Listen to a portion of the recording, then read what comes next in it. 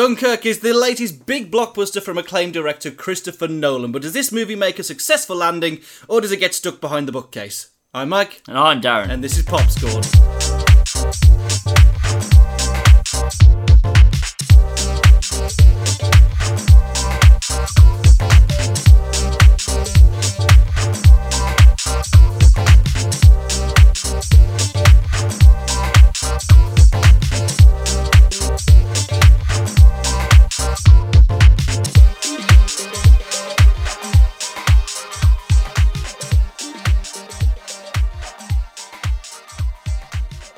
Because Interstellar was shit, remember? Remember it was fucking shit. I do. It's the best podcast ever. There's a point in that where you just go, then! And then just, I'm lost from that point. No, that was Assassin's Creed. Your rant on Assassin's Creed was equally as good as the rant I think Interstellar one was just better. It's perfect. Welcome to Popscorn, the Fail Entertainment Movie Review podcast, and today we're talking about Dunkirk. I am always Mike. And I'm Darren. No, we're doing it's the post. Oh, we're doing music. the bit. It's the post music bit now. Oh, we're doing the bit. The bit. Okay, sorry. And I'm always Darren. There we go. Thank you for that. Dunkirk, Darren. It's a film. It's out now. It's from Christopher Nolan. This should make us excited. Is this the most basic information we can give about a film? Basically. It's out now, and this is what it's called, and here's who directed. Well, unfortunately, I think we're going to head into this review, certainly from my perspective, of not being able to say a fantastic amount to describe this movie. I just want to tell people that, like other Christopher Nolan movies, it's very much drenched in its own visual medium. In that, I believe you should see it regardless of what you think of it. Is that bad? Speaking to our fellow media nerds out there, and anyone who's on anything resembling a course that could have any impact in the film industry, watch this movie for several reasons. There's a lot going on here that's very interesting in its choices that Christopher Nolan has made. And yeah, we're coming on the back foot with this one because, I mean, I think, not Interstellar, the other one being like Inception. Yeah. Inception is a bit of a polarising movie. I think some people really like it, some people really dislike it. I've always sat on the fence, but I do lean towards dislike. There's just a lot going on, it's quite confusing. And we both hate Interstellar. Yeah. Do go back and listen to that podcast. It's probably our best ever rant of all time and how stupid that movie is. Interstellar was an absolute train wreck, and Yeah. I don't see why people can defend it. Inception, I think, was one of the best movies of its year, easily. Really enjoyed that movie. And then there was The Dark Knight, which is, a tentpole movie, not only in superheroes, but in action movies. Yeah, still one of the best two superhero movies ever made. One of the most, unfoundable, unbreakable, this will never shift movies. It's the Spider-Man 2 of the modern era, really, essentially. Even though it's really within the same decade as Spider-Man 2, but forget what I'm saying. Then there was The Dark Knight Rises, which again, quite polarising, I feel. So this could have gone either way for me. Yeah, same. And I don't know if it's a rip-roaring success. It's not a massive thumbs up on the same level that The Dark Knight was. But I think I liked it.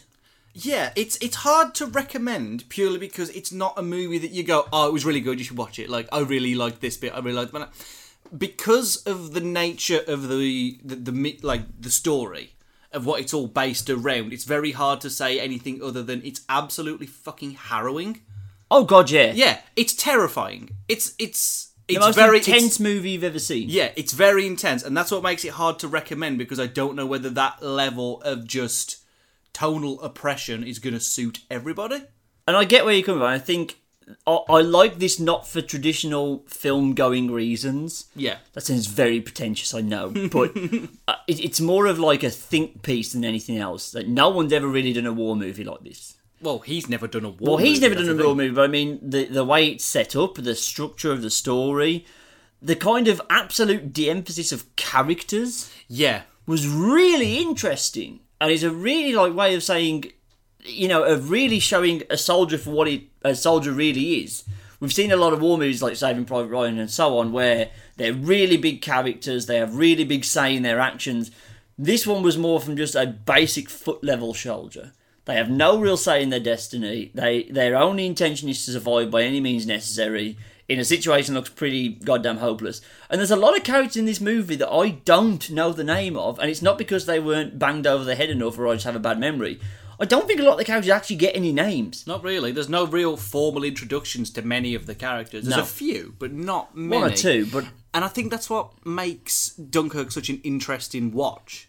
Is, like I say, it's completely dehumanising in a field which is almost entirely populated by very human-centric movies. I mean, look at the other one we got this year. Well, at least for us this year, which was Hacksaw Ridge. Yeah. Which is a very personal story and one that I thought was really affecting. But I thought I wouldn't like how detached it all is. Because it's not like a Schindler's List where you're supposed to know somebody's agenda and follow their path. It's like, this is the backcloth. Yeah. And here's examples of stuff that happened. You've got characters, but they're nothing more than just tools to go, okay, we're now going to bring these people together to show how this part of the war went down and how this part of the evacuation happened. And it's like machinery. And I think that fits Nolan's, that's his modus operandi, is just everything works like machinery and he's not about personal stuff. It's almost made, and this is going to say an even more bizarre statement, not to be boring in its characterisation, but very mundane. Yeah. They aren't big personalities. They aren't doing, amazing acts of heroism. It's smaller than that. Again, the de-emphasis of character means that you don't really get attached to these characters in the same way you would with other war movies. It's more about the overall theme of war being a truly depressing thing. And the war itself is the main character. Yeah. Definitely. And everything else is just kind of immaterial to that. That's why you flip around so much. I don't think there's a spoiler, really. What about how time works in the movie? Well, yeah, I didn't know that going in. It's not linear in its storytelling. You don't follow this, from start to finish in a linear timeline. You are jumping back and forth. And it's actually a bit confusing to begin with. In that, when you first introduce the three main fronts, which is land, which is on the beach of Dunkirk with the foot soldiers. Which take place over like a week. Yeah. Sea, where you are with you're on a boat with some of the members of the public that knew that people needed saving from Dunkirk, so just sailed their boats over there to go and get them. That was over a day. Which was over a day. Yeah. And then you have the RAF side of things, where it's just 1 hour. Yep. And you jump back and forth without really knowing how far you've jumped back, what point in the storyline you are. And I think that adds to the kind of unease about the entire movie. Yeah. Is that you kind of, just as a moviegoer, you're not entirely sure what's going on. You don't know what the stakes are at any one time. Are they miles away from Dunkirk? Are they right next to Dunkirk? Are they in Dunkirk? We don't really know any of that stuff. And I didn't know that going in. First of all, I didn't know it was set over 3 different, phases and over 3 different time periods. And I admit I would have changed things a little bit. I think I'll leave that for the spoilers. Yeah, okay. Mainly. But yeah, for the overall adding to the tension and the ease, it was really well done. Yeah, it's interesting. And that's the thing you can say about all of Nolan's movies, that even the bad ones still have interesting ideas.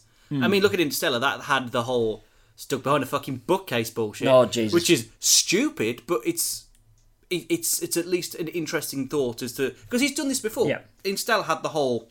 we go down to a planet where time moves 7 times quicker than actual time, so you go back up and dude's old as fuck. Yeah. So that's probably not the most eloquent way of putting it, and I'm sure that when you understand that Nolan likes playing around with time. I remember watching this interview, and he's like, I wondered if I could make the third act of a movie the whole movie. And if that was his goal, if that was his, end results, like this movie is going to be essentially a grimmer, slowed down Mad Max where the whole thing is just one big set piece. Yeah. It didn't work. And there are parts where it doesn't work. But as an experiment, I think it's definitely one of the more unique and interesting things you're going to see. It's admirable. It is admirable. Whether or not it's, concurrent to actual good storytelling is another discussion to have. No, you're right. But on the flip side of that, something I really, really did like is that, going back to that kind of mundane thing, it's one of the most realistic movies I think I've ever seen. Yes, definitely. And just really not shying away from that grimness. That I think a lot of other movies, even like Saving Private Ryan, because yes, you've got the beach landing scene, but after that, they're blowing up tanks and all this, really like gung ho type of stuff. You don't really get that outside the RAF. They get a few hero moments peppered in there, but the other 2 storylines, which I think you spend the most of the time with, there's no real true hero moments in them. which again, a very interesting way to try and sell. It's like he lost a bet. And was like given all these like. I bet you can make a war movie with no war in it. Like he was like he was doing a Nuzlocke film. I was like, these are all these caveats you've got to stick to, and if you can't stick to them, you're fucked. It's really good. So this is the point where we usually talk about characters and actors. It's really kind of difficult. It's going to be very hard to do it. I think we'll just highlight like the main players from each 3 stories. I think that's going to be the main thing to do. So we start off with the Lan story, which is the one that kind of had the media's attention because of who is one of the main players in it. Yes. The main guy is played by Fionn Whitehead, who's like this typical British soldier. And again, you don't really learn a lot about him other than he is a British soldier. A bloke called Theon jumping off ships. Oh, that's topical. Theon, not Theon. I'm Stop taking it with your Game of Thrones references. You'll get there one day, Michael. You'll get that joke in 6 to 8 months. Which is interesting because this guy hasn't been acting for long, maybe 2 years at best. Mm-hmm. So to land what is essentially the lead role in a Nolan movie. Fair play. However, he's accompanied for the whole movie by Harry Styles. You don't know you're beautiful. And I refuse to believe, like we were talking about this before we started, I refuse to believe that Nolan had no idea who he was. Hey, and that's what makes you beautiful. That's all the One Direction songs I know. Yeah. You are an impressionable young girl and we will talk to you. Yes you. All of you. Yeah, he was the big like, what? Yeah. You're going to put Harry Styles in a Nolan movie? Here's the thing, right? He showed up. I didn't know it was him. And I was like, I'm waiting for Harry Styles. Like, where's Harry Styles? Because I was expecting the stupid hair. The stupid hair. And I got to the end of the film and he's reading the newspaper. I was like, oh, fuck, it's him. No, you got that far into it. I got to the last shot and I went, oh, there he is. And then it was, boom, Dunkirk, go home. I'm like, okay. I have a similar experience with a different actor in this movie, but I'll get to that in a minute. But is that not a good sign that you didn't realise it was Harry Styles? It's an excellent sign because he blended in very well. He did a good job. Yeah. He was a fine... I mean, he wasn't Tom Hanks or anything, but I mean, he did good. He did fine. Like I say, he was the one who... for those who have seen the movie, there is a scene. I won't describe what happens because it gives away one of the main concurrent plots of that storyline. But there's a bit of a heated argument. Yeah. And he's the one on the accusatory side. And he does a swear. He does do a swear. Oh, but his agents would have loved that. I know. But yeah, he was fine, and it was weird, and it was... it breaks my mind, Aaron, that we have a member of One Direction in a Christopher Nolan movie... And it didn't end up worse than Interstellar. Did it give you mixed emotions? Yeah. Oh, fuck off. No, that's not a song. No. Okay. But did it give you mixed emotions? You yes. Weren't well, just dry your eyes. It's a sign of the times. The other song I know Jesus isn't actually that bad. Harry Styles is... No, stop it. He's going to be the Robbie Williams, Michael. He's going to be the Robbie Williams. He's not Loving Angels instead. He's going to come out of this and be the one that's like, oh, he was the talented one. Oh, okay. Can't wait for the 2050 version of Rock DJ. It's going to be awesome. No, he did everyone in that... The kind of the beach time, including rampant Scottish guy from Force Awakens. Yeah, what? He was one of them. that guy showed up without a Scottish accent. Well, actually, I think he had a tinge of one, but nowhere near as thick as he was laying it on in the Force Awakens. I couldn't tell you what his name is. But Han Solo, you bitch! That guy, Kanja Club. Jesus. He really did well, and I can't really complain about him. I wanted to.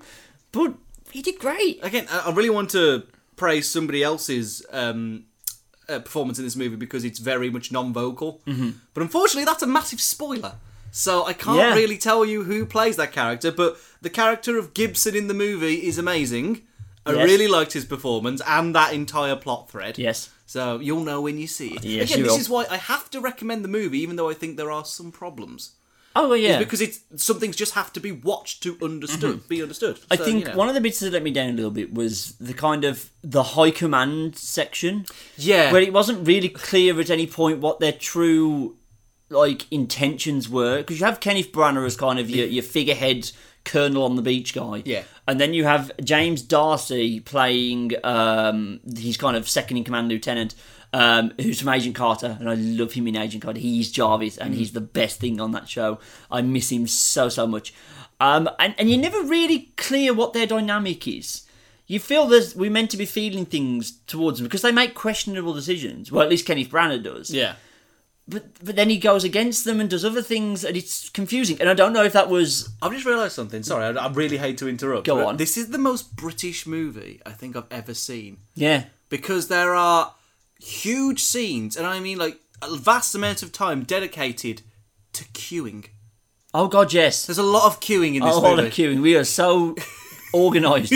Saying the French characters they're trying to barge in because they don't understand. It's not in their blood, Michael. There's a scene in the movie where the French are being not allowed on a boat, and behind them in the background is just queues. Yeah. Wow. Great. Christopher Nolan has made the most British movie of all time, and it didn't have Hugh Grant in it. Yeah! I know, yeah. It does have Michael Caine, though. Obviously. Because Cheeky, of course it does. as a little bit of a cameo as a radio voice. Yeah. Because, it's a Christopher Nolan movie. He's got to be in there somewhere. Yeah. But yeah, that could have been cleared up a little bit, but I think had they done that, they would have made it more like your Saving Private Ryan's, where you had an actual character as opposed to a realistic person who makes these kind of shades of grey decisions because it's in the name of war. He's trying to do what he, the best job he can do on the fly, considering all this shit that's coming onto them. But it's essentially just Kenneth Branagh's exposition marina, and I'm okay with that. That's what it is. Every time we went, it's like, there's shit coming. Yeah, and then James Darcy runs up to him with some more plot. It's like, how am I going to deal with all this plot? Motivations? Uh-oh.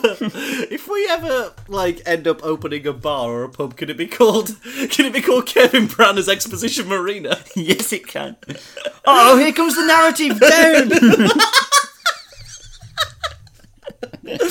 Plot!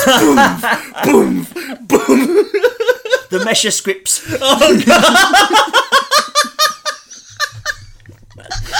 Come on, Michael, we're professional. No, we're not. Get on. Oh, that's the best pun I've made. Mesher scripts. Amazing. Plie. Right. On to the sea now, with the kind of... I keep on calling them the Merchant Navy, but that's not what they are. No, they're just... What did they call them? There was the Navy is sequestered? Is that a word? Yeah, sequestered. Commission? No, not... yes, commandeered! There we go. Commission makes sense, because they were issuing, payment for it, They nicked a lot of boats from people, and one played by... What's his name? Oh, the Mark Rylance. Yeah, the bloke... I was about to say the bloke that Spielberg likes, because he's in everything. He's going to be in Ready Player One. Yeah. And this is now I get to talk about the Ready Player One trailer really quick, because I managed to get in there. Oh my God, that was the best trailer I've ever seen in my life. It's going to be amazing. It's going to be so fantastic. Oh my God. Thank you. Sorry, I've been waiting 2 weeks to talk on the podcast about that fucking trailer because it's fucking glorious. That's my most hyped movie for next year. There's a Jurassic Park sequel coming out next year, Michael, and I'm more hyped for that. Where was I going? Mark Rylance. We were going back to Bridge of Spies, which he won an Oscar for. Yes. And I didn't get it. I didn't get why he won the... Because I watched Bridge of Spies, he's good, but There's not much special about him, is there? No, he's just a very subdued, very English character. In this movie, he's a very subdued English character. He's a realistic person. But that's kind of what made him quite endearing. Yeah. I really liked his little... it's the keep calm and carry on nature that was very much embodied. Very much so, yeah. Yeah, it was because there's a scene where Cillian Murphy ends up on the boat with him, and he's like, where are you going? Dunkirk. No, you're not. Turn around. Oh, all right, son. And then just carries on. He's like, what are you doing turning around? We've got a job to do. I just really like, I know we're about to sail into almost near, unavoidable death, but, it's our job. It's the job, yep. We need to go save our men, otherwise we're screwed. It's the right thing to do. It's the British thing to do. Now go down there, sit in that bedroom and think about your Birmingham accent. Yeah. Work on that shit. Start queuing. Yes, he doesn't even have a name, Cillian Murphy, in this. He's literally called Shivering Shoulder. So he's a nothing of a person, but he's a guy that's dealing with post-traumatic stress disorder in the most intense and sudden way possible on a small boat. Yeah, this isn't a guy who's had it for years. He's just acquired PTSD and he's not coping well. I think that's the most we can say about it before anything else goes. Surely it's during traumatic stress disorder. It's DDST. He's not posted, is he? No, he's still very much in that trauma. Very good point, Michael. I must admit I was never that crazy whenever we went back to the boat scenes. Just because they were so far removed, they were dealing with kind of, the mental side of things, with the, Cillian Murphy's character, with the kind of, the British public thinking we need to go and do this. That was the more human side of things. And sorry for being a bit of a Neanderthal, but it's just, there was some good acting going on. But again, because Nolan was so centred on being realistic, they weren't really big bombastic characters. So it's a bit harder to get invested in man on a boat for an hour and a half of this movie. I know, but I actually kind of got behind that bit more than I thought I was going to. I thought my heart would have been in the Dunkirk side of things, but the channel crossing scenes I really, really enjoyed. Purely because, again, people like Mark Rylance who carry that along. Young actor that I really want to pay attention to in this one is Tom Glynn-Carney, who plays the son. Who, let's just say things don't go well on that boat. No. And he deals with it really well. And I think that he's able to purvey like different characteristics, like sides of his performance really, really well. So like at the start, he seems like a smug bastard. You don't really like him. He's like, oh, you're coming along. Oh, what a shame. Very quickly learning to become a functioning man and learning that maybe... A functioning man? No, you know what I mean? Because he's a child when he leaves England. But I would say that he's more adult and a lot more level-headed and morally grey in the right ways when he returns from Dunkirk. Right, yep. Am I talking bullshit? I thought this was really good. You're right. I think my issue with it was, and again, I know why they did this. This was very much the cool down sections. Because the stuff on the beach in Dunkirk and the stuff with the RAF was so intense, they used this as like buffer matches in wrestling, as like, well, you got really big intense action, not even necessarily an action scene, but intense things going on the beach, quiet everything down with the boat stuff, and then we go back to the RAF and big things start happening there. And that's fine, that's a smart way to pad out the movie, but it means it was my least interesting of the three kind of sections of this. In comparison to the RAF, however... Which was pretty cool. Which was, I mean, it's Spitfires versus Messerschmitts. It's, if you're not patriotic about that, you're not patriotic about anything. You can always count on Spitfires versus Messerschmitts to bring the thunder. They were really good. The dogfighting was fantastic. I don't know if it was just the cinema I was in, but the sound effects were really loud. Like, earth-shatteringly loud. So to give you that kind of real... It added to the intensity that it was uncomfortable when you were in the RAF planes because the sound of the rifles cracking off was so goddamn loud. It actually managed to get a few laughs out of me when he's writing on how much fuel he thinks he's got left because the gauge gets broken. He's like, I reckon I'm going to go another 70. But like, he used to remind himself, probably another 17. Like, you know what I mean? Tom Hardy is a working class hero here of just like, yeah, it's fine, don't worry, it's just the gauge. Fucking who cares? He's probably got a broken down Fiesta at home. I'm sure there's that much left in it, it's fine. It would have been the most beautiful thing if that movie ended. This isn't how the movie ends, this is how I would have ended it, with him managing to fly the Spitfire back, then just ends with an outwards panning shot of his house with the Spitfire on bricks. So he's run that shit into the ground, he said he'd repair it, he never did. He lands at a Texaco. Ooh, there we go. 4. That was close, lads. The last shot. Give me a Ginsters. I was going to say, getting a Ginsters. Taking a bite into a steak bake, cut to black. The end. Ginsters, Revels, Red Bull. Now.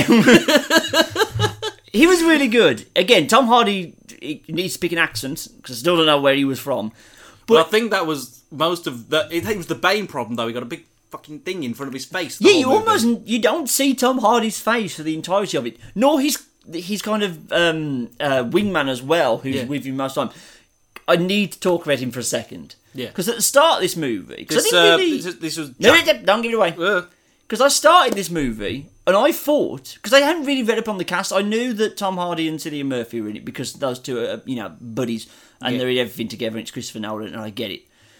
I looked at him, because you don't see his face, and I just saw his eyes, and you hear a bit of a Scottish tinge to his accent. I thought it was Ewan McGregor. I did think that as well. I was like... I didn't know Ewan McGregor was doing this, and he's flying about and he's having a good time. And then I think there's a few shots later on where he's in real sunlight during one of the dogfights. Yeah. And I changed, I thought, wait, is that McAvoy? Is that James McAvoy? Because that could be McAvoy. And I leaned over to my brother, was like, is that Ewan McGregor or James McAvoy? I was like, I was thinking the same thing, I don't know. And then he lands in... you get to see his full face at one point, and it's neither of them. It's Jack Lowden. I was really surprised, like, oh shit, it's neither of them. Okay. That kind of should play up to his acting ability, though, to be able to be mistaken for Ewan McGregor and James McAvoy within a 2-hour period. It's really good, Fair play. and he gets the best line of the entire movie, which we can't say because it's a bit spoilery. But we'll get to that in a minute. The RAF stuff was really well done. Like I said, the dogfights was really great, and it's where you got the more traditional war movie aspects from it. Yeah, because it's like a never say die, never surrender attitude of the Spitfires taking on the Messerschmitts. Although, because all their scenes pretty much happen concurrently. Yes, it's a little bit because it's a long movie, but it is, however, somehow one of Nolan's shortest. Yeah, it's only 2 hours. Yeah, pretty crisp. Yeah, I'm okay with that. Because Lord knows, didn't need to sit through 3 more fucking hours like Interstellar. Nope. Good God, it didn't need it. Either way, so their stuff happens, but like there's a lot of shit that happens in between. So every time the Spitfire shows, it'll be like, oh yeah, shit, I forgot this was happening. And you're excited. But it's essentially that bit from, and you won't get this unfortunately, but I know that people will get this. It's essentially that scene from Monty Python the Holy Grail, where the guy's running in the distance for like 10 minutes. And then it cuts to people reacting, and he's still in the distance. It cuts to people, then all of a sudden he's here, it's like, hey! That's what it was, because at the end of the movie they just turn up. I'm like, yep. Okay, you must have got here then. Awesome. Yeah, you're right. Also, the RAF could only send 3 planes, really. But that's explained by the Colonel saying, like, well, they don't want to give that many supplies. That's why they're not sending destroyers and loads of other ships and loads of planes over to save everybody. Because they think they're about to be invaded. They think, oh, fuck, if they've taken France, we're fucked. They're coming straight over the channel. We need all the tanks and the planes we can to defend Britain. We can't. As unfortunate as it is, we only want 30,000 soldiers back to man the cliffs of Dover. Yeah. There's 400,000 men there. We don't need that. Which is, again, a Halloween fact. That's what happened. Mm-hmm. Now, they're sticking very close to what actually happened at Dunkirk. But I think that's better for it in that you don't see loads of planes and loads of dogfights. Oh, God, sorry. I need to interrupt you again. Some poor fucker, some poor bastard at the end of this movie was like, oh, that really happened then? Yeah. I didn't know the war went to Ireland. I'm like, Dunkirk's not in Ireland! You fucking moron. Oh, wow. They thought that entire scene, that entire movie, took place in Ireland. You know, where all the French people come from. You fucking moron. Okay, carry on, sorry. Wow. Yeah, because they thought it sounded vaguely Irish. It kind of does. I mean, it does. It's not the most French sounding. No. But still, Dunkirk. Okay, I kind of get it. It's not like Calais, though, isn't it? But you would have thought you'd have twigged on by all the French people. You know. Yeah, why are all these French people? Why is there no Irish people?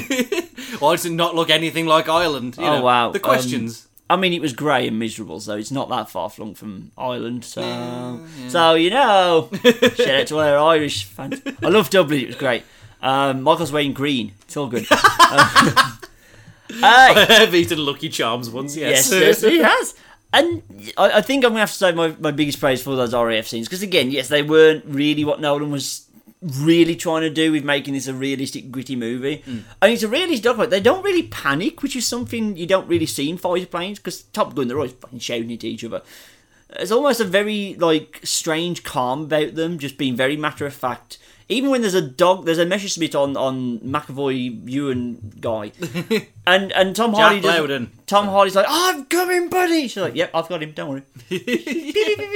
Even when there's a scene where one of them goes down, it's kind of like, oh, yep, I'm going down. Okay, yep, see you later. It's alright. It's very... Got it, yep, lost him on comms, bye. Yep, see ya. Gives him a little wave, off he goes. Yeah. Right, I think that's all we can talk about. Really, I guess it is. I mean, everything else we'd have to give away spoilery, so hearty recommendation. I wouldn't go in expecting your typical war movie. I think that might turn some people off, especially the kind of disjointed time of the whole thing might ruin it for some people. Yeah, but as a technical exercise, this is in a league of its own so far this year, and just really not being what I expected. But not being, because Interstellar wasn't what I expected, but on the complete other spectrum to what Dunkirk is. It's not my favourite movie of the year, not by a long shot. It's still in my top 10, but almost by default. But if this is your type of thing, you're into historical accuracy or whatever you want to go and do, go and watch this movie. I saw this with, entirely different people to what I normally see, movies with. I normally see not them with, me! Yeah, see them. I didn't see it with you, basically. And there was an array of reactions to this movie, and that's what was really cool to see. So one of the people I was seeing it with was almost moved to tears by how, real it was. And he said he thinks that everybody should see this movie because it's so on the head of what war feels like. Yeah. I was like, that's really interesting. Turns out that his family's got military background and all that. So it was really interesting to get that perspective.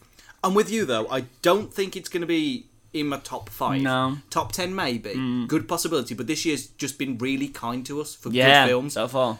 Just good everything, to be honest. Everything's been fantastic. It's been weird to not... Like, we've done one flat-out negative review, and it was in January. Yeah. That's kind of insane. It really is. But, yeah, as you say, as an exercise... It falls short in some areas. I think it's definitely a movie that could be studied. So I think if you're very much coming from the film school side of things, as me and Darren have done, you're definitely going to find something to, talk about or study or replicate or be inspired by.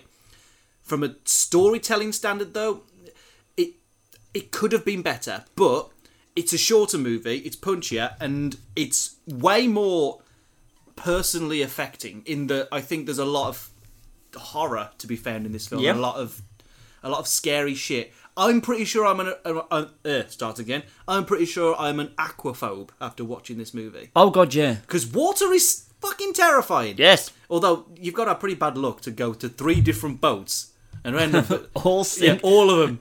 Every single god, one. if that guy grows up to be Uncle Albert from Martin Phil I'm going to be the happiest man in the world.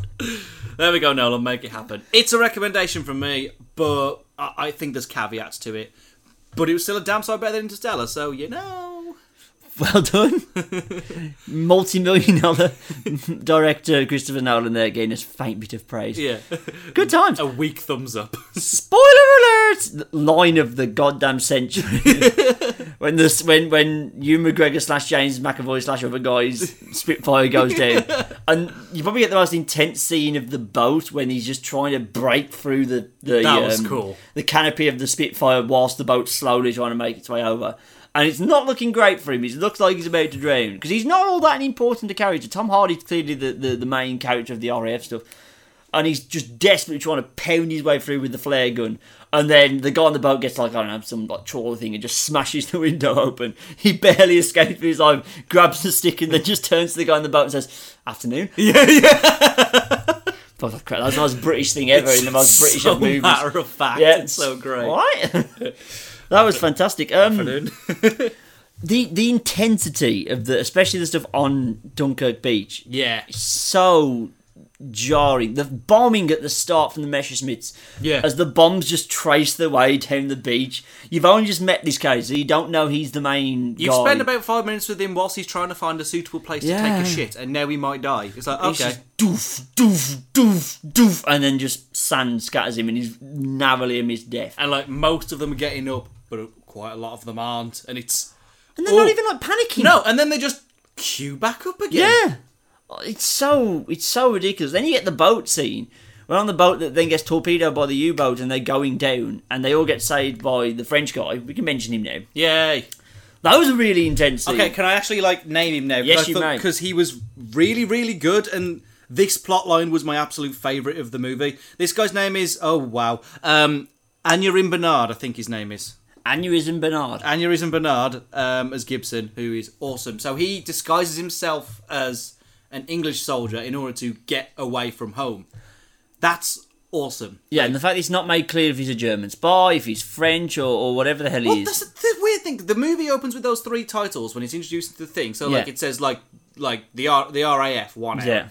The C, 2S. But the one that opens up says The Mole 1 week. That's what threw me off, because that was really unclear. It's not until Kenneth Branagh mentioned that the pier is called The Mole, for whatever reason, that I was kind of like, oh, okay, we're not on the search for a mole. But I think that was deliberate to make us all think, Yeah. I don't know what exactly he's spying on us for, because he's just trapped in a shitty beach, and he's then just trapped in a boat with Harry Styles for an hour. Which is way more exciting than we're making it sound. Yes, it is. It really is. The target practice bit when they're all hiding out in that. Oh god, that scene's so bad. You've got Harry Styles getting angry at everybody. Everyone trying to suss out if he's German or French or whatever the hell he is. The Dutch turn up. The Dutch sea captain turns up for no apparent reason. And then just those bullets just ding, ding, ding. Oh my god. It's so worrying. It's not an easy watch. No, certainly I think that to bring you back to what you said about the first time the boat goes down after being torpedoed. Yeah. And it's a room full of people who think they've won. They're eating jammy toasts, I think. I think that's what they're having. And I'm like, oh, this is so British with the shitty cups of tea and the crap stuff. And then all of a sudden, water, darkness, blackness, death. Yeah. Oh, okay, that was... Anytime the movie gets claustrophobic is when it's at its absolute best. Claustrophobic so often. And it's not... This is the thing. I don't think, before the spoiler warning, I used the word enjoyable. Because I didn't really necessarily enjoy this movie. In the same way I didn't really enjoy Logan. I just really liked it for a lot of other reasons. But joy and happiness is not one of them. Yeah. Because outside of the final scene when they get back on the train, and Harry Styles is like, well, I fucked it, we're a disappointment. He even says to somebody, we're sorry we let you down. Yeah. And he thinks he's going to come into this turmoil like, soldiers coming back from Vietnam and everyone fucking thinking they're failures and useless and they hate them. And everyone's just happy to see them, like, thank fuck you back. I mean, they're still pissed at the RAF. But, yeah, for reasons. The fuck you doing, mate? Where the fuck was you? But everyone else, they're just like, thank God you're back, we're just happy you're alive. 320,000 people were saved and they only wanted 30.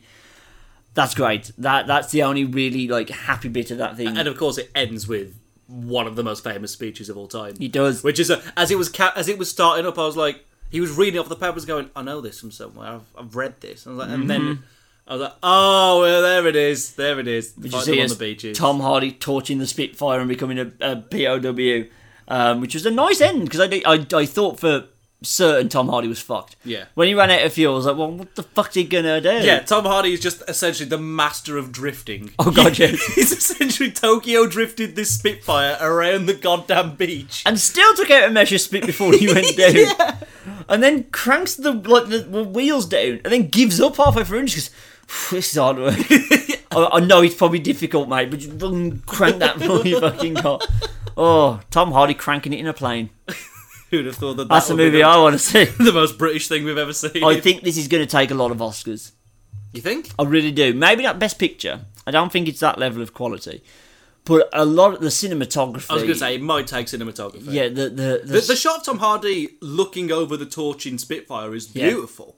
It's really, God, yeah. I was like, oh, drink that in. That's the Nolan that we missed from Interstellar. It's not even necessarily something you would think of, but I think special effects it might do really well. You think? Because was there any point during this movie...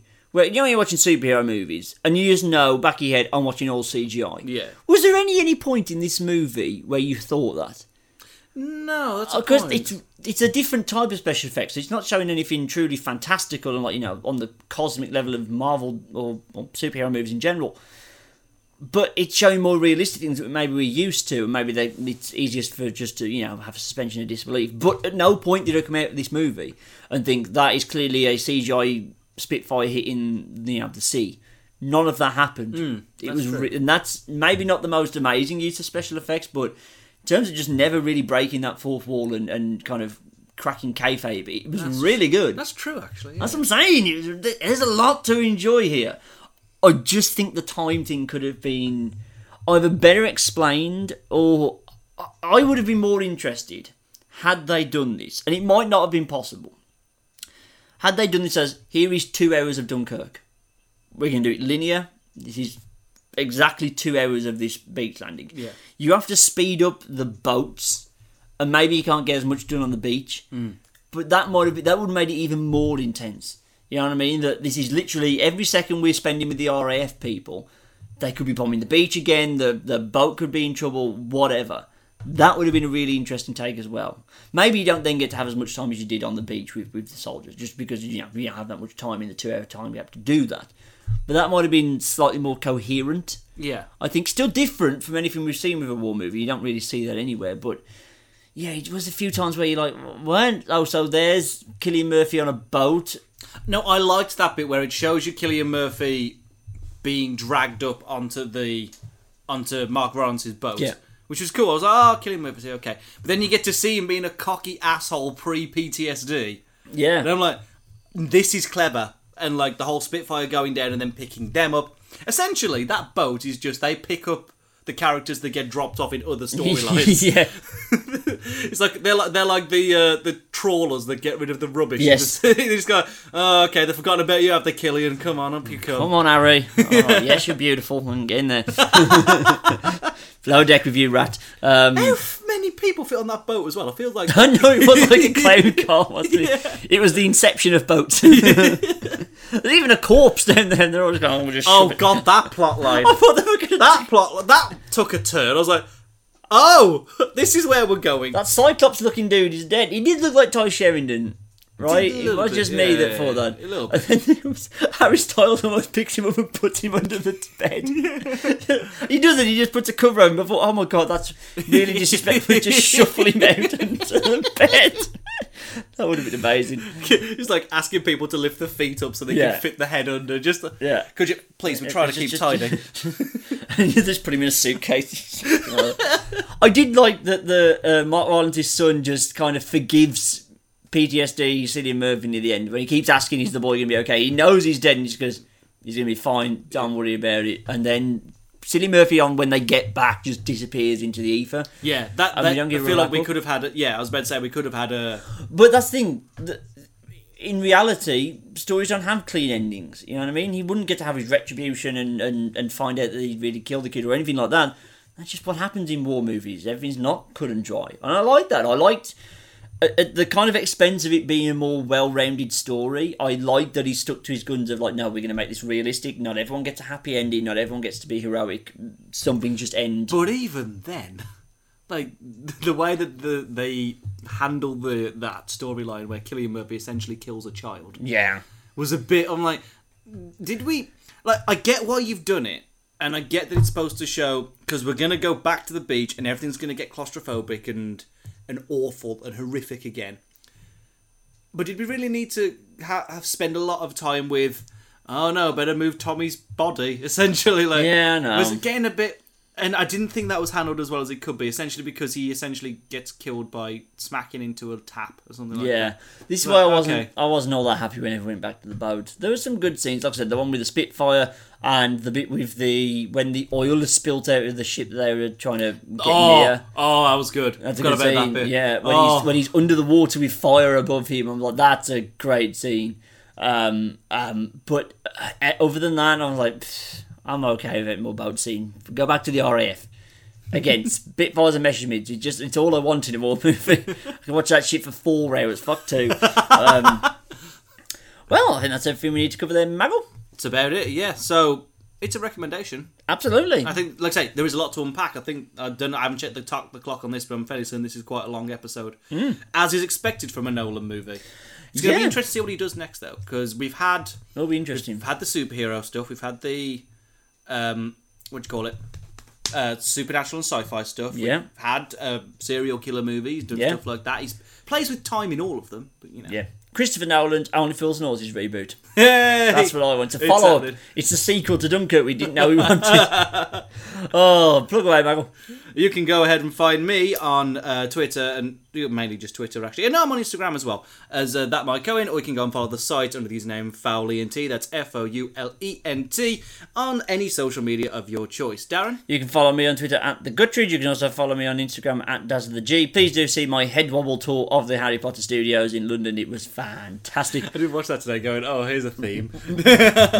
It was a wonderful day out. I also brought the Elder Wand. Nice. I'm not full of great decisions. Is it one of the cast resin ones? Oh god, yeah. Nice. They are very nice. I was like, I do want Snape's because he is my favourite character with a wand, because I can't get Hagrid's because I still want to buy an umbrella. But the Elder Wand has purpose in the story, so I brought that instead. I also brought a lot of stuff I really shouldn't have at that place. But there we go. And yeah, please do follow the site. We're going to be recording more podcasts today, and they'll be coming out very soon. We're sorry we missed Planet of the Apes.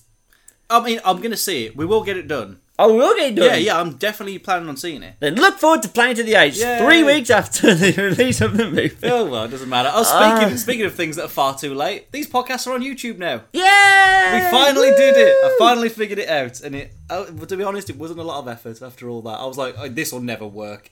And then it worked. It's piss easy. Sweet! So yeah, I'm going to be uploading past episodes up, sort of like midweek, and then new episodes up at the end of weeks. So that's how it's going to work out. We're going to be the only creators on YouTube very soon, by the way. Everyone's jumping off that jib. So, sweet, we can get in bed with YouTube. We don't mind selling our fucking souls. Yay! We're waiting to sell our souls, Give me that ad revenue! Yes.